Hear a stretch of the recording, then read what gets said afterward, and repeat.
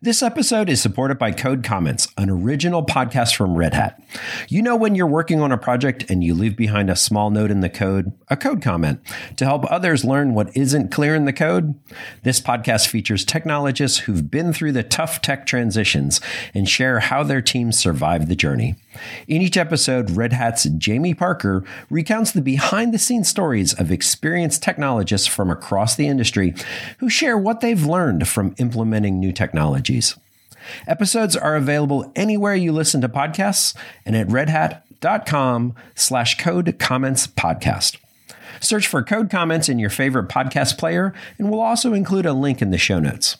Our thanks to Code Comments for their support. Cloudcast Media presents from the massive studios in Raleigh, North Carolina. This is the Cloudcast with Aaron Delp and Brian Gracely, bringing you the best of cloud computing from around the world. Good morning, good evening, wherever you are, and welcome back to the Cloudcast. We are coming to you live from the massive Cloudcast studios here in Raleigh, North Carolina. Hope everybody is doing well as we begin to get towards the end of November 2023. For those of us in the United States, we are getting very close to the Thanksgiving holiday season, my favorite holiday of the year. A nice 3 or 4 day break, lots of good food, lots of time with family, get to watch some football, all sorts of good things. But anyways, hope everybody's doing well. It has been a interesting week here in technology, interesting end of the week if you're listening to this like on Sunday or Monday. Last week, OpenAI held their first OpenAI Day, I guess, if you will, or OpenAI Dev Day. All sorts of interesting demos. There's lots of things in the show notes. I think Aaron covered it somewhat in Cloud News of the Week. And then Friday, this just the other day, OpenAI announced that they had let go of their CEO, Sam Altman. And then a couple of other people who were some of the early founders left as well. I think the chairman left as well. I am not going to cover that on this week's show. It's just... It broke late Friday night. There really isn't a whole lot of details out yet. There's probably all sorts of speculation. So we're going to wait a little bit and see how that goes. We will probably try and cover it at some point, maybe not specifically about this, but kind of what it means when there are major changes at a company. What I want to cover today was an interesting tweet that I saw, an interesting question that somebody asked. Actually, a friend of the show, Forrest Brazil, who is over at Google, but has been on the show a couple of times, both in his work with Google, but also with A Cloud Guru. Forrest, somebody who we very much respect, keeps technology fun, if you will. A very smart guy, but keeps technology fun. And he asked a question, and he said, I'm looking for recommendations. What's the best book ever written about the .com bubble?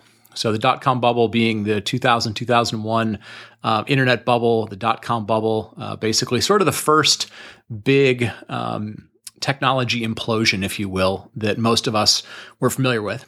And what he said was, I'm specifically looking for something that captures the emotion of that time as well as the mechanics. And when I saw the tweet, having lived through it, and it was sort of at the early part of my career, I thought, boy, this would be fun. I'm going to have Forrest on the show, and he's younger than myself. I think he's probably about 15 years younger than myself, give or take, as best I can tell from LinkedIn. And I thought, boy, it'd be fun. We'll have him on the show, and we'll let him ask questions, and or he can ask me questions, and we'll kind of walk through what it was like. Because as I mentioned to him online, and I offered him a chance to come on, I said, come on. I lived through it, both as sort of an insider in the technology world, as well as sort of an outsider, not necessarily living directly in Silicon Valley, and have the scars and bruises to sort of prove it. Unfortunately, couldn't arrange that, couldn't make that happen with Forrest. But I thought what I would do is do somewhat of a retrospective on how did the first sort of internet craze take off? So I'm going to call it sort of a history from about the early 90s, early to mid 90s, all the way through the internet bubble, 2000, 2001, 2002. What lessons did we learn from that? And I'm going to do this as probably kind of either a 2-part or a 3-part thing to go through, and hopefully do this before the end of the year. What happened in the .com bubble burst? What happened in the 2008 sort of financial crash that was mostly driven by banking and mortgages and so forth, but had a huge impact on technology, as it was really the beginning of when cloud kind of got started. And then we'll talk a little bit about this last one we've had. And I know I've talked about it a little bit, but kind of what happened with, the pandemic and, kind of some of the craziness that was going on with the pandemic between crypto and a lot of those things. because I think it's really important to have some sense of history. And I know folks in some cases are like, history's boring. But especially in the sense of technology, in the case of technology, having a little sense of sort of historically what has happened, what has come before you, what decisions did people make, what drove certain things, is really kind of important because, as an industry, we tend to be intrinsically linked to the economy, the broader world economy. And sometimes we, the tech industry and the tech as a whole, are huge drivers of what's going on in the economy. And sometimes we are, the other side of it. We are influenced by what's happening in the economy. So it's very, very important to understand historically, both technically as well as economically, kind of why certain things happen, because there's a tendency sometimes to get wrapped up in what's going on in the latest trends of the time and sort of lose the big picture context. And so I thought it would be interesting, as Forrest asked for something like this, to try and create something. He may completely hate it.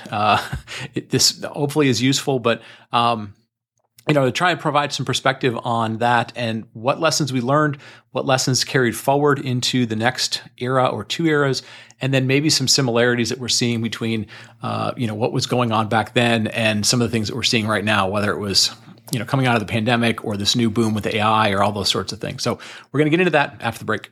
Are you looking to stay ahead of the curve in the latest trends in enterprise tech? Look no further than the Breaking Analysis podcast with Dave Vellante. This data-driven program dives into the most important topics facing the enterprise tech industry today. With a data-first approach that leverages ETR's renowned surveys of IT decision-makers and insight from the CUBE community, Breaking Analysis delivers in-depth research on the most important topics facing technologists and IT buyers. Whether you're a business leader, an IT professional, investor, or just an avid follower of the industry, this podcast is a must-listen. Just search Breaking Analysis Podcast wherever you get your podcast and tune in today to stay ahead of the game in enterprise tech. And we're back. And as I was thinking about this question from Forrest, what's the best book ever written about the .com bubble? Looking for something that captures the emotions of the time as well as the mechanics. As I started digging back into it, because as you get a little bit older, sometimes you don't remember things, or you don't immediately remember them, and you have to go back and kind of do some research on them.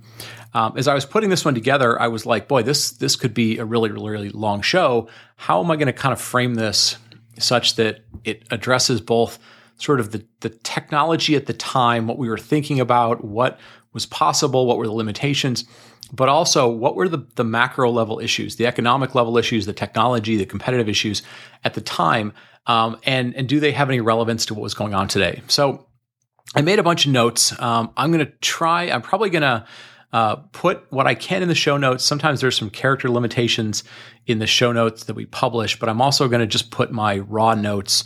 I'll put a link to them in the show notes so that you don't lose some of this stuff. But let me do this first. Let me kind of provide some background around what was going on at the time, economically, technologically, legally going on at the time, because a lot of that is really, really important to understand. Oh, okay, this is why there was certain booms. This is why certain things happened that were really, really foundational. And a lot of this we've now built upon, kind of the classic standing on the shoulders of giants.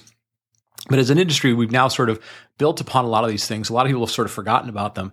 But, it's important to sort of know where some of these things came from. So let me put a few things in context. And I'm going to go back to roughly 1993, 1994-ish, just because if we go back too far, then we get into other stuff that was just technology. But I want to provide a few concepts to people, and then I want to provide sort of a sense of what the technology landscape was like that. Because as I went back through and made this list, there was a lot of it that I was like, oh, wow, people of a certain age and a certain generation aren't going to believe that the things that they use every day today that they completely take for granted didn't exist at all less than 20 to 25 years ago. So a couple of things just in terms of pure timing. So 1993, the Mosaic web browser is launched. This is a lot of the work that was being done out of University of Illinois, Urbana, Champaign. So a lot of the work that, whether or not he was the original creator of it or not, that Mark Andreessen was heavily involved with. So there was a whole team of people at University of Illinois and others as the internet was growing that created the Mosaic web browser. He and a few other people went on to form a company called Netscape in 1994, and that company IPO'd in 1995. So 1993, the web browser as sort of a public piece of technology goes out there. In 1994, the company that's behind it, trying to monetize it, commercialize it, goes out there as Netscape. 1995, they go IPO. So I point that out first and foremost because the web browser is one of those moments, sort of like the iPhone moment and sort of like the ChatGPT moment, where there was a lot of interesting technology before that, but the web browser became, the interface of the masses at the time. Right. So the other thing I point out for that is think about the timing of 1993 web browser comes out, 1994 company launches, 1995 IPO. Call that 2 years. It may have been less than 2 years. And think about the number of companies these days that go through, seed round, Series A, B, C, D, E in terms of funding. We weren't necessarily funding companies for lots and lots of rounds. We were at a stage where, just purely on hype, oftentimes companies would go public. I don't know that Netscape necessarily had figured out how to monetize the business, at least immediately. But anyways, we were doing IPOs very, very quickly. And that's important to remember as we get into bigger things. 1994, company called Yahoo launches. Yahoo ! A couple of guys out of Stanford, Jerry Yang, and I forget the other guy's name. I feel bad about that. I should have done better homework. They launched in 1994. They were essentially the company who were sort of the first search engine. They were the first company to figure out, as people were putting information out on this new nascent thing, or at least nascent to the general public, called the internet. People were starting to put information out there. They were putting them on these new sort of fangled things called web servers, or things that would serve up HTML and HTML pages. And Yahoo was the company that sort of did the first searching and crawling of the internet, the very small nascent internet that it was, and basically publishing a gigantic directory of what's on the internet. So you would go to Yahoo and be like, hey, what's new? What's cool out there in gardening or sports or art or whatever? So they were really sort of the very first, people from AOL would argue about this, but the sort of first public, freely open internet. They were sort of the homepage of that. So again, this was 1994. Again, they went IPO in about 2 years or so.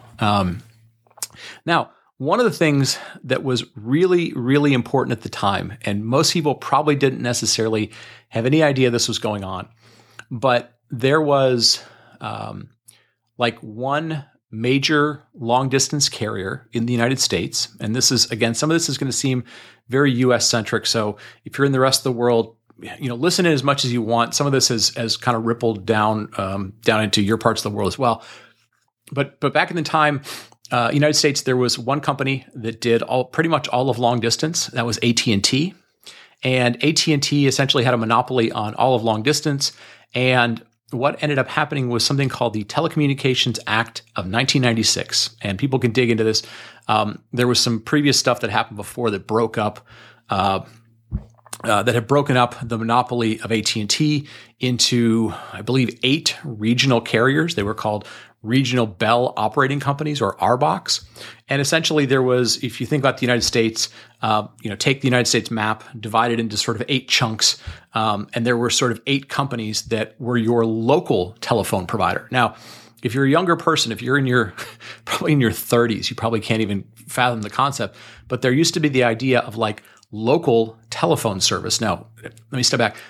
You have to think about the idea that you had a telephone in your house that was wired to the wall. But so there was a telephone in your house wired to the wall that had a phone number on it. And if you wanted to make local phone calls, meaning like in your city, not necessarily like in your state, but in your city, you had a local phone company. So like I live in the south part of the United States. We had a company called Bell South, right?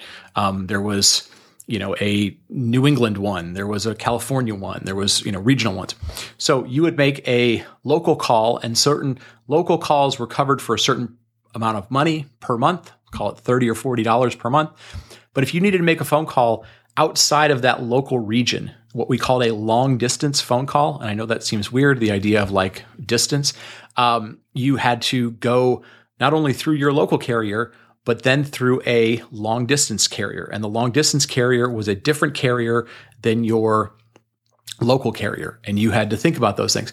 And those phone calls probably cost anywhere from $2 a minute to $20 or $30 a minute, right? So again, if you're a young person who deals with nothing but mobile phones, those concepts are going to seem totally foreign to you. You won't have any idea what they mean. But the reason all that stuff was really important was because when the Telecommunications Act of 1996 came along, it basically said we are going to disaggregate or disintermediate or sort of break up the idea of regional carriers and national carriers, right? It allowed any carrier to operate anywhere they wanted to. And why that became very, very important was there was some new technology that was coming along. Well, there was a part of that had to do with just regulations and the carriers wanting to be able to branch out into other parts of the world, or not other parts of the world, other parts of the United States. They thought they were more efficient.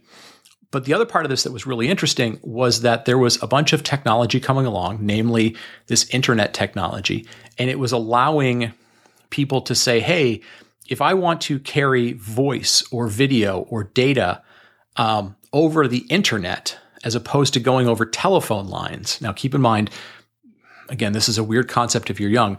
There was completely separate telephone networks and completely separate data networks. Oh, and by the way, there was also completely separate cable networks for video. But anyways, so back in the day, totally different thing. Everything wasn't TCP/IP. Everything didn't run over one network. But what you had was various carriers, telcos, if you will, who said, we would like to carry more services over the infrastructure that we had, and we'd like to be able to move outside of our region. And so fast forward a little bit, and you think about that, all of a sudden you had people saying, oh, well, if this new data technology, i.e. the internet, i.e. TCP/IP, could carry a bunch of different types of traffic, boy, that gets really interesting, right? So there's probably an entire show or multiple shows that we could do on just all that transformational technology. But just keep in mind that all of a sudden, the internet as a thing for doing more than just like email or finding a recipe or whatever was about to explode. And the economics of it were about to explode because the regulations that had been holding it back and allowing things to intermingle or carry over distances were basically going away. And these things kind of went away overnight. And so it was a lot of totally wild, wild west stuff in terms of, what's possible, what's allowed, where can we, what can't we do? So that was going on. In the United States, another thing that happened around this time, 1997, you had the U.S. Taxpayer Relief Act, which basically was trying to boost the economy, and they lowered the tax rate for investments. So if you were making investments in the stock market, for example, and held on to those as gains, the rate that you would pay in taxes was going down, both as an individual, but also as a corporation. And so this encouraged a whole bunch of people to potentially take their money and invest it into the stock market, because if you were successful with that, the amount of taxes that you paid were lower. And again, it was encouraging sort of investment into stock and growth and all those sorts of things. So you had a couple of different things going on. You had extra money starting to float around in the economy. People were interested in investing in things. You had this whole set of regulations sort of unburdening the technology industry, both the IT industry, but also the telecom industry. And then you had some new technologies coming along like web browsers and search engines and other stuff like that. Now, I want to put a couple of things in perspective in terms of other things from a timing perspective, because some of the things that we completely take for granted these days or just kind of expect are around didn't necessarily exist, or they're just beginning to exist. So a couple of things. Linux, created in 1991. The company that sort of commercialized Linux, Red Hat, IPO'd in 1996. Google, founded in 1998. So the latter part of the internet bubble, didn't IPO until 2004. Google was not the original search engine. It was hit or miss whether or not they were going to be that big a deal.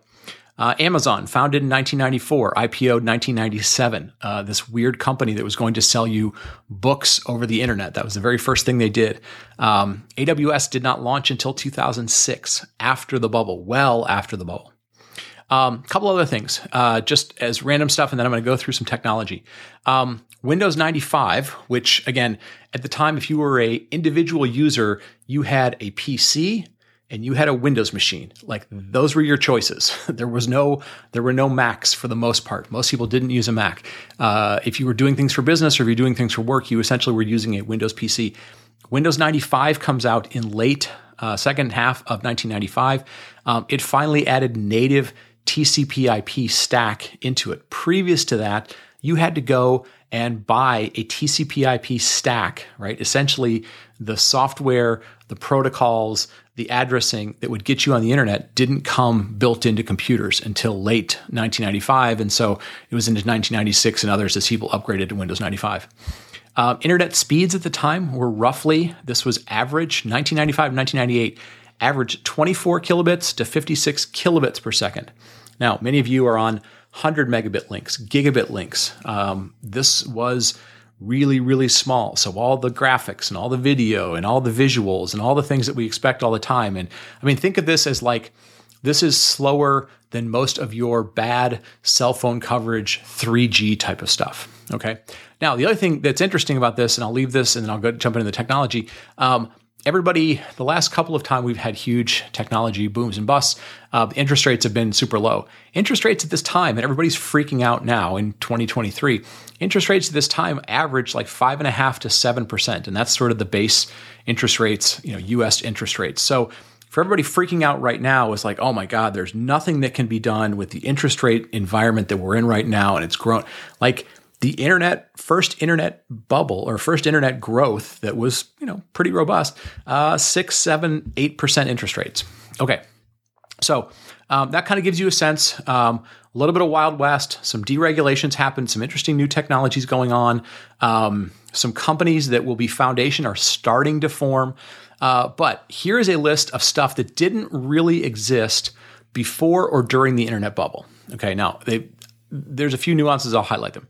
Linux didn't, as I mentioned, Linux sort of first came out 1991. Linux for a long time, and you can go back and look, and the famous Steve Ballmer rants and all those sort of things. Linux wasn't really a thing until late in the 90s, as even like a rebel thing, right? So Linux as the OS didn't really exist during this time. It was very much Windows and proprietary Unixes. Open source anything, databases, middleware, app servers, web servers, didn't exist during this time. x86 servers as sort of big, business type servers or things didn't really exist. They were just starting to kind of move out of being, PCs. Laptops were very, very expensive at the time. They were very rare. It was mostly PCs, and it was some sort of like small application computing was using x86. Fast wide area networks didn't exist. We're talking about like a T1 speed, 1.5 megabit was fast for businesses, right? For end users at your house, you had a modem, right? Fast LAN access didn't exist. When we were in the mid to late 90s, if you got 10 megabits at work, you were sharing that 10 megabits with another 20 or 30 people, right? We didn't get dedicated 10 megabits until the latter part of the 90s. We didn't get 100 megabit Ethernet until well into the early 2000s. So slow WANs, slow LANs, Wi-Fi didn't exist. Native TCP/IP didn't exist until 1996. Native NIC cards, like you had to install NIC card, network interface card. You had to install an Ethernet card into your PC, a physical thing. You had to go to the store or order it from some company called 3Com or Chipcom or a whole bunch of them. Like just native networking didn't exist in a lot of machines until late 96, 97, 98. Native video players in the browser didn't exist. You had to install some separate piece of technology. Cloud providers, AWS, Azure, Google, whatever, didn't exist. Even like Rackspace didn't exist. Google search didn't exist. Internet advertising, the concept of the thing that basically built all of these gigantic services that we use all the time that are free to everybody because they're paid for by internet advertising. That concept didn't really exist at the beginning of the internet bubble. They hadn't quite figured out. They thought the original internet bubble concept was we are just going to replicate things that people do in the physical world on the internet. We're just going to do like retail, or we're going to do, I don't know, whatever. Most of it was just like, we're going to figure out retail on the internet. They thought it was just going to be, you just buy stuff over the internet. We're going to get rid of stores. The concept of internet advertising being the fuel that funds everything didn't really exist. Personal mobile phones didn't really exist. You could get one. I went to a store one time to buy a mobile phone. It had no internet built into it. You could buy the phone for like a penny or 2 pennies, but then your bill every month was extremely high because, again, you were paying for local service and long distance service. But the way that we have computing in our pocket didn't exist. Online payments didn't really exist. PayPal was kind of coming along, but again, it was always tied to you physically being at a computer, and for the most part, your physical computer didn't move around with you. And then finally, in my sort of list of didn't really exist, San Francisco was not the center of the first internet bubble. People forget this. Silicon Valley, the one that we talked about during the bubble time, was really down more around San Jose, Santa Clara, places like Cisco and Sun Microsystems and Oracle, and Microsoft was up in Redmond, but like Intel, so that Santa Clara, San Jose was the Silicon Valley that we talked about. Okay, so 20 minutes into this, I've set the stage. We had a lot of interesting economic things going on. We had a lot of technology that didn't really exist at the time. So how did all this stuff happen? What was going on? Well, as we're seeing with AI today, and especially with OpenAI being sort of the first interface to being like, ooh, wow, something is possible here, right?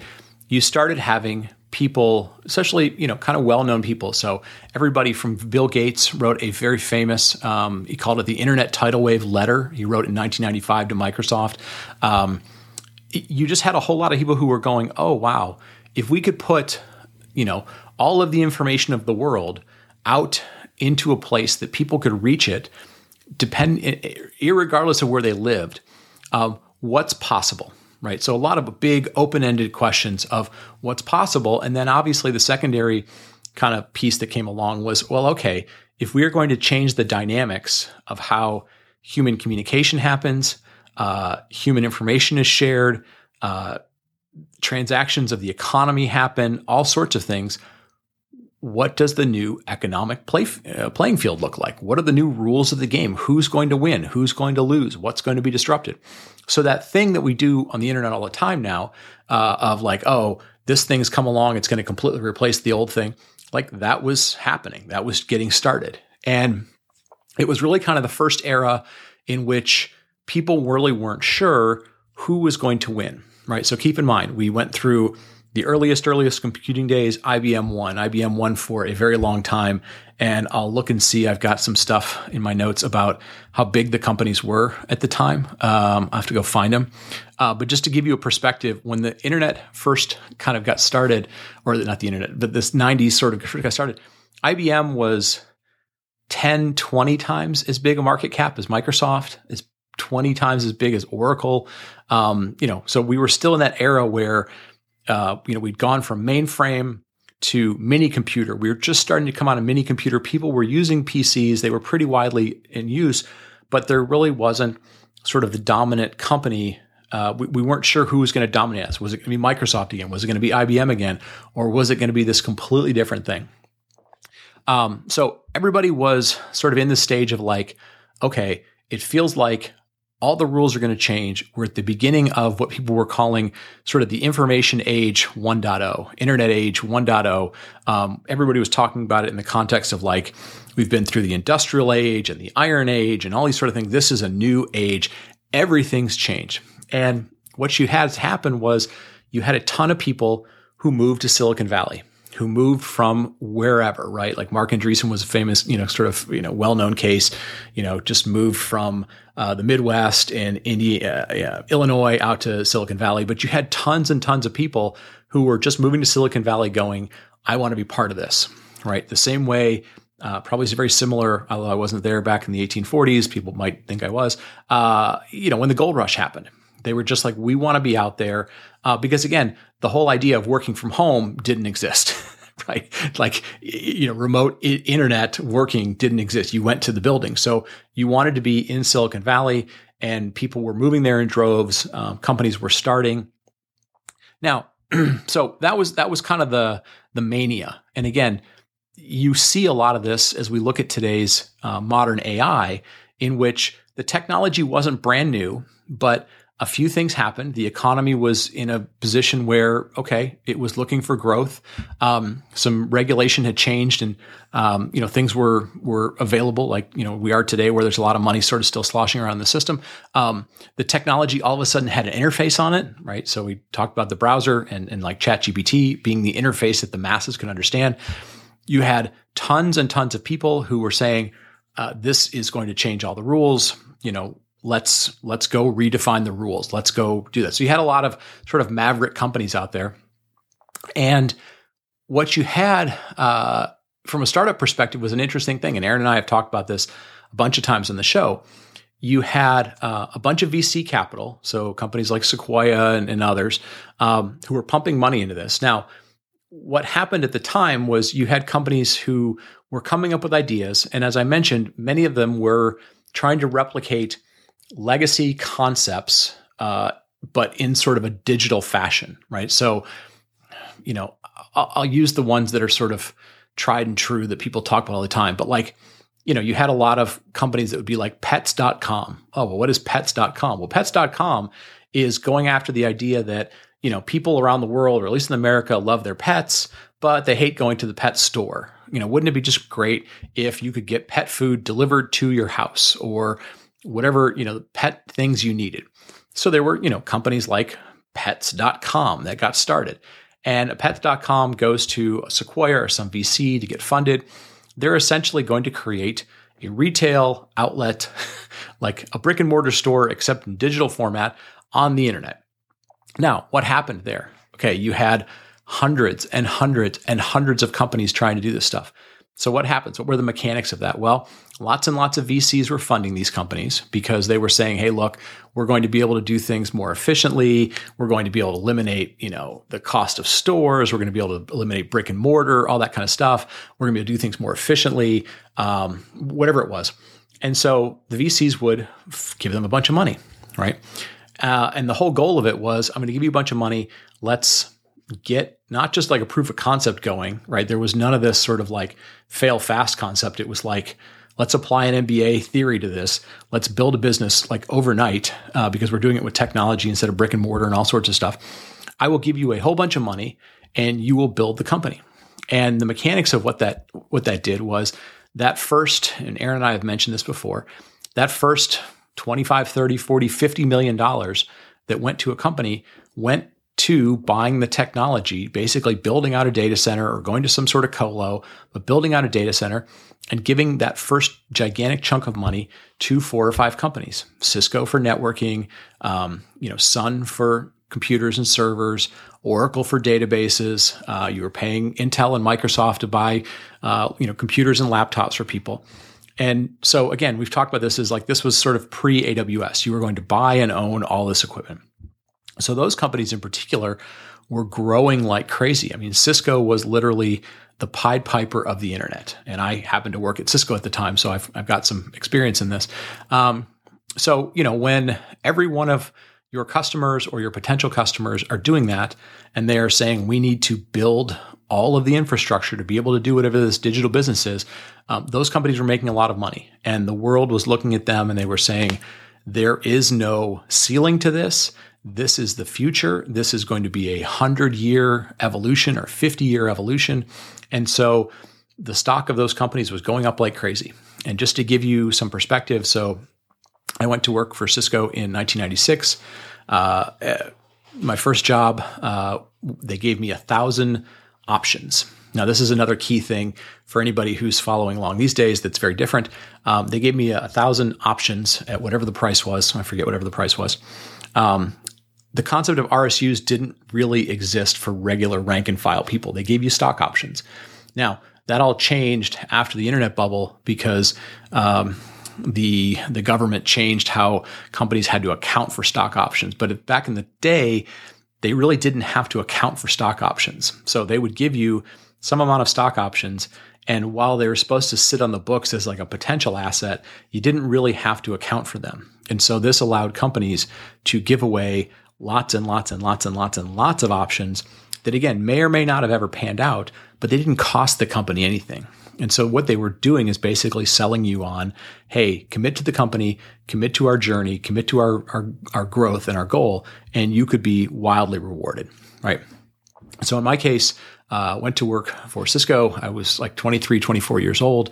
They gave me 1,000 options. Now, the numbers don't really matter, but just to put it in perspective, and they vested over 4 years, just like everything else does. Now, within a year and a half or 2 years, those options had doubled. They had 2-for-1 split, a 2-for-1 split, like a 3-for-2 split, and maybe a 2-for-1 split. But in essence, that original 1,000 shares I had in about a year and a half became 9,000 shares. And for those of you that aren't familiar, go look up stock splits. I'll put a link in the show notes. In essence, nobody wanted to have $1,000 stock because they were hard to buy in as a one share of stock. So companies wanted to keep their shares like under $100, because again, that whole thing going on in 1997 of trying to encourage people to buy into the stock market. I'll put some links in the show notes for those of you that are interested in the math of it. That doesn't really happen anymore today. But so what you had was you had all these people working for technology companies who were wildly invested, or not partially vested, but constantly thinking about what's the value of our company, because back in the day, from about 96 to about 99, early parts of 2000, the stock was going up $1 a day. It was going up $2 a day. Like it was insane. And to put it in perspective, as somebody working for Cisco at the time, so I worked in North Carolina, but I traveled to California about 3 times a month. You would walk down the hallway, and every single person in the cubicle would have their computer up, and they would have this little widget running on their computer, sort of in the top right corner, that would have the stock price. And you were constantly watching it. And you were constantly watching probably 10 other stocks or companies that you had their stock ticker. Because here's what was going on. And again, these historical things happen over and over again. You had people who were, in their 20s or in their 30s, who were like, we are going to settle down in California. This is the new gold rush. This is 1849 all over again. We want to buy in an area that's somewhat nearby because we don't want to have 2-hour long commutes. We'd love to live in, the local areas.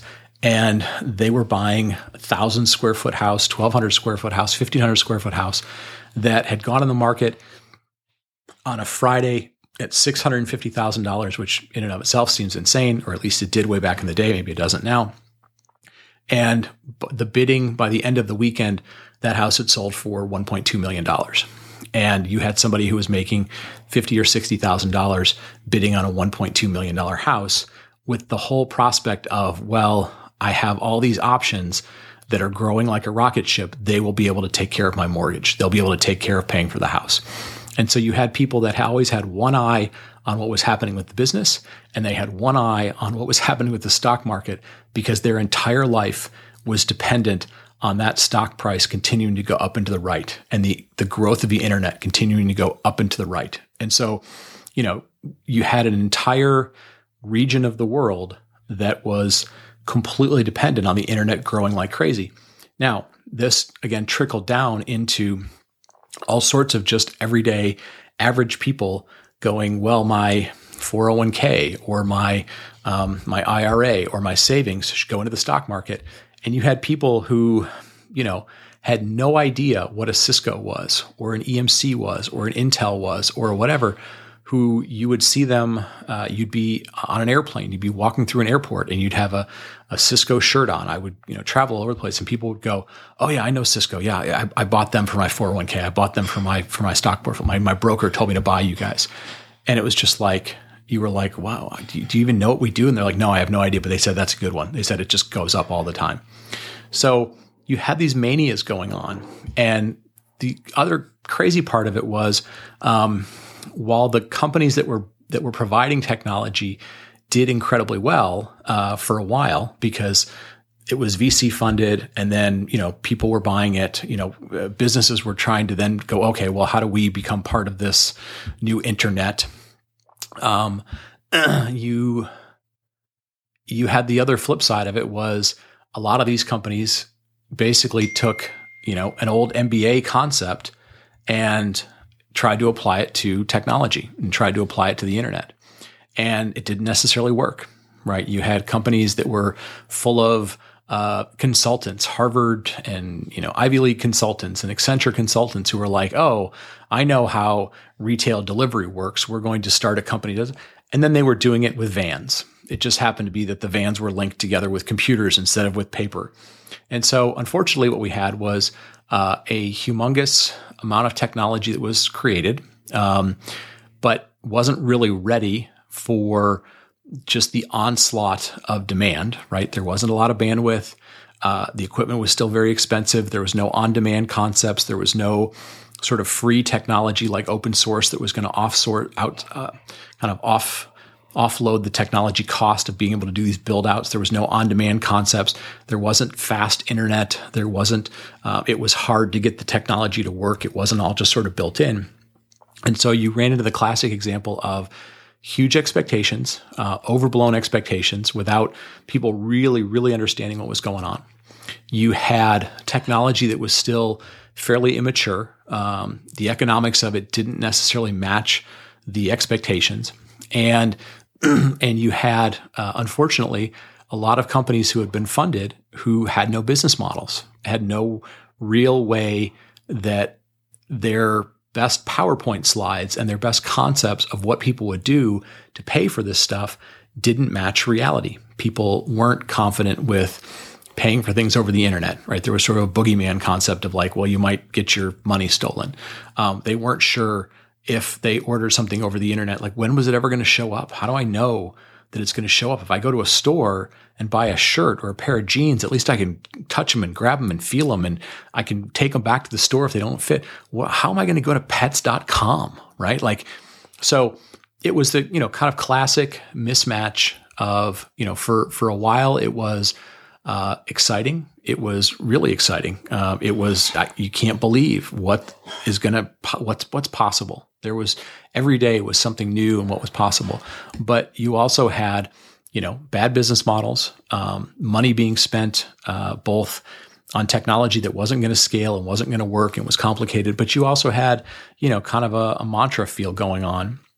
And then what ended up ultimately sort of killing off this thing was, you had a lot of companies that went IPO. They were, kind of pre-profits, if you will, but there was no Sarbanes-Oxley at the time. There was nothing that really had to be really vigorous and diligent about making sure that the companies wanting to go IPO, were disclosing all the information to shareholders or to potential investors. They just sort of had to sell you on a story.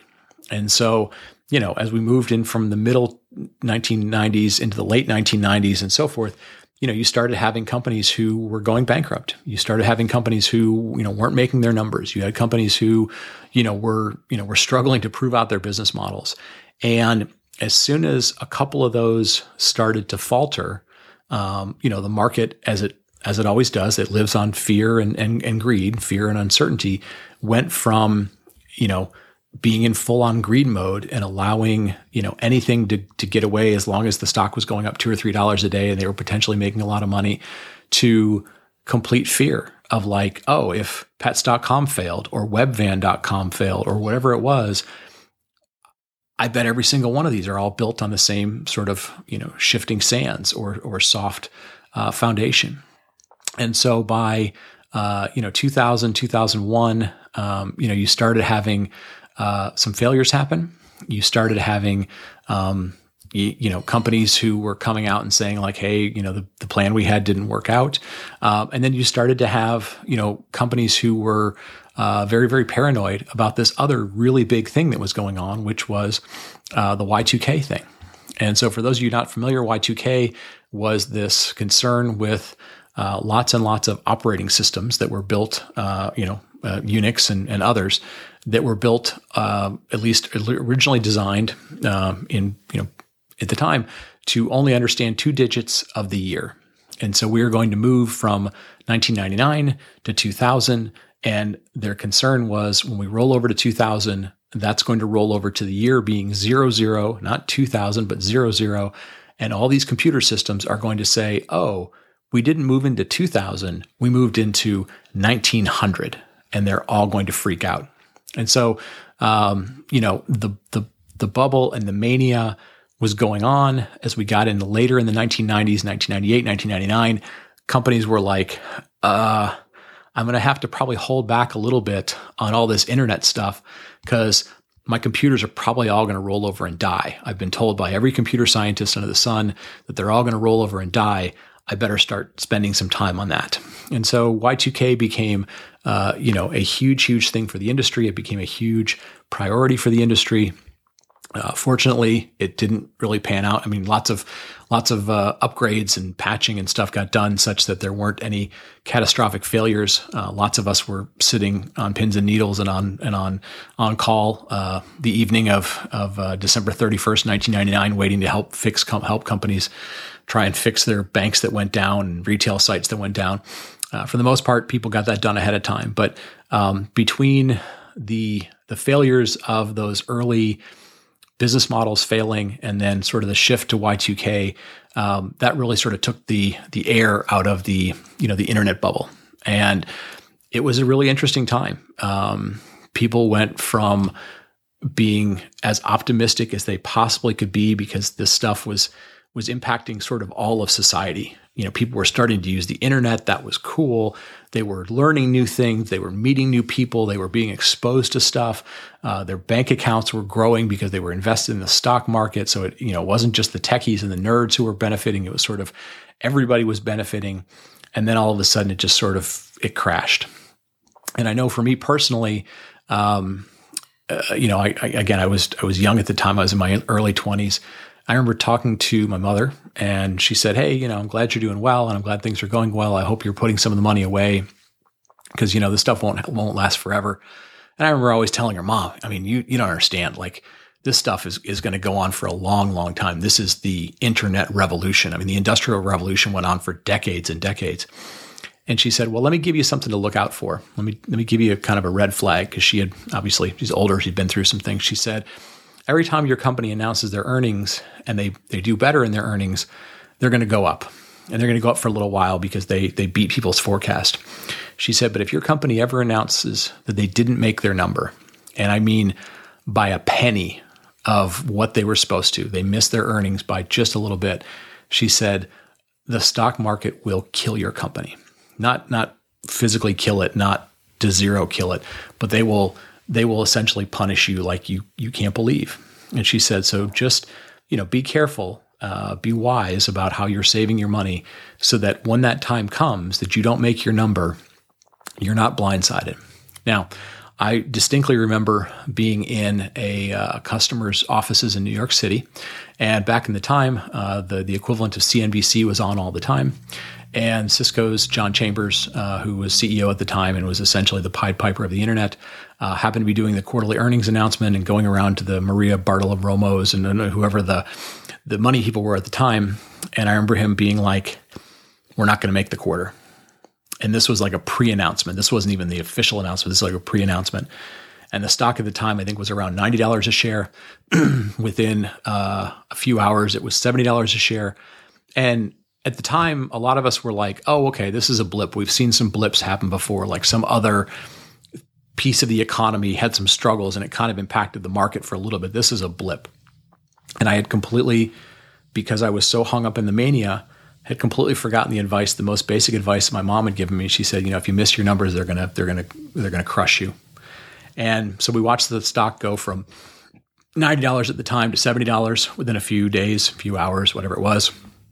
And then over the next month or so, we watched it drop down to $60 and $50 and didn't sell because we thought, we've seen this before. Why would we sell? Why would we sell the most valuable commodity that there is, this thing that's going up all the time? Like, we're living in the middle of this. We're so busy at work. I mean, we're just making new technology. We're acquiring companies. I think while I was there, we acquired 125 companies in like 5 years. I mean, we were rocking and rolling.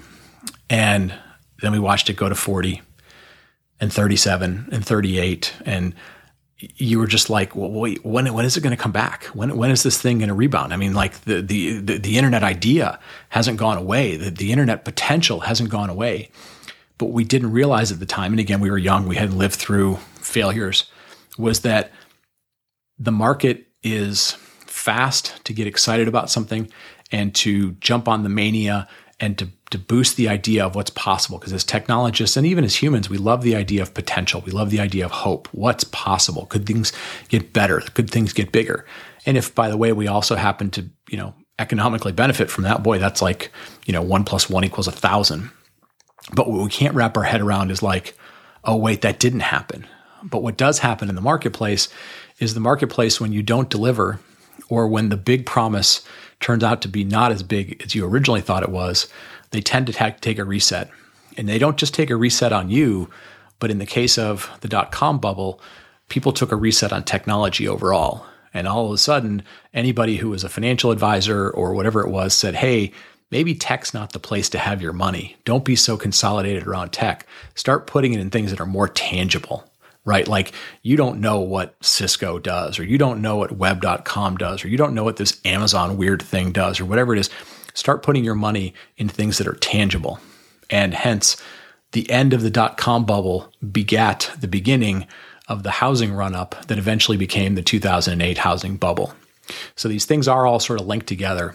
But as I think back on it, it was a fantastically interesting time, really, really interesting.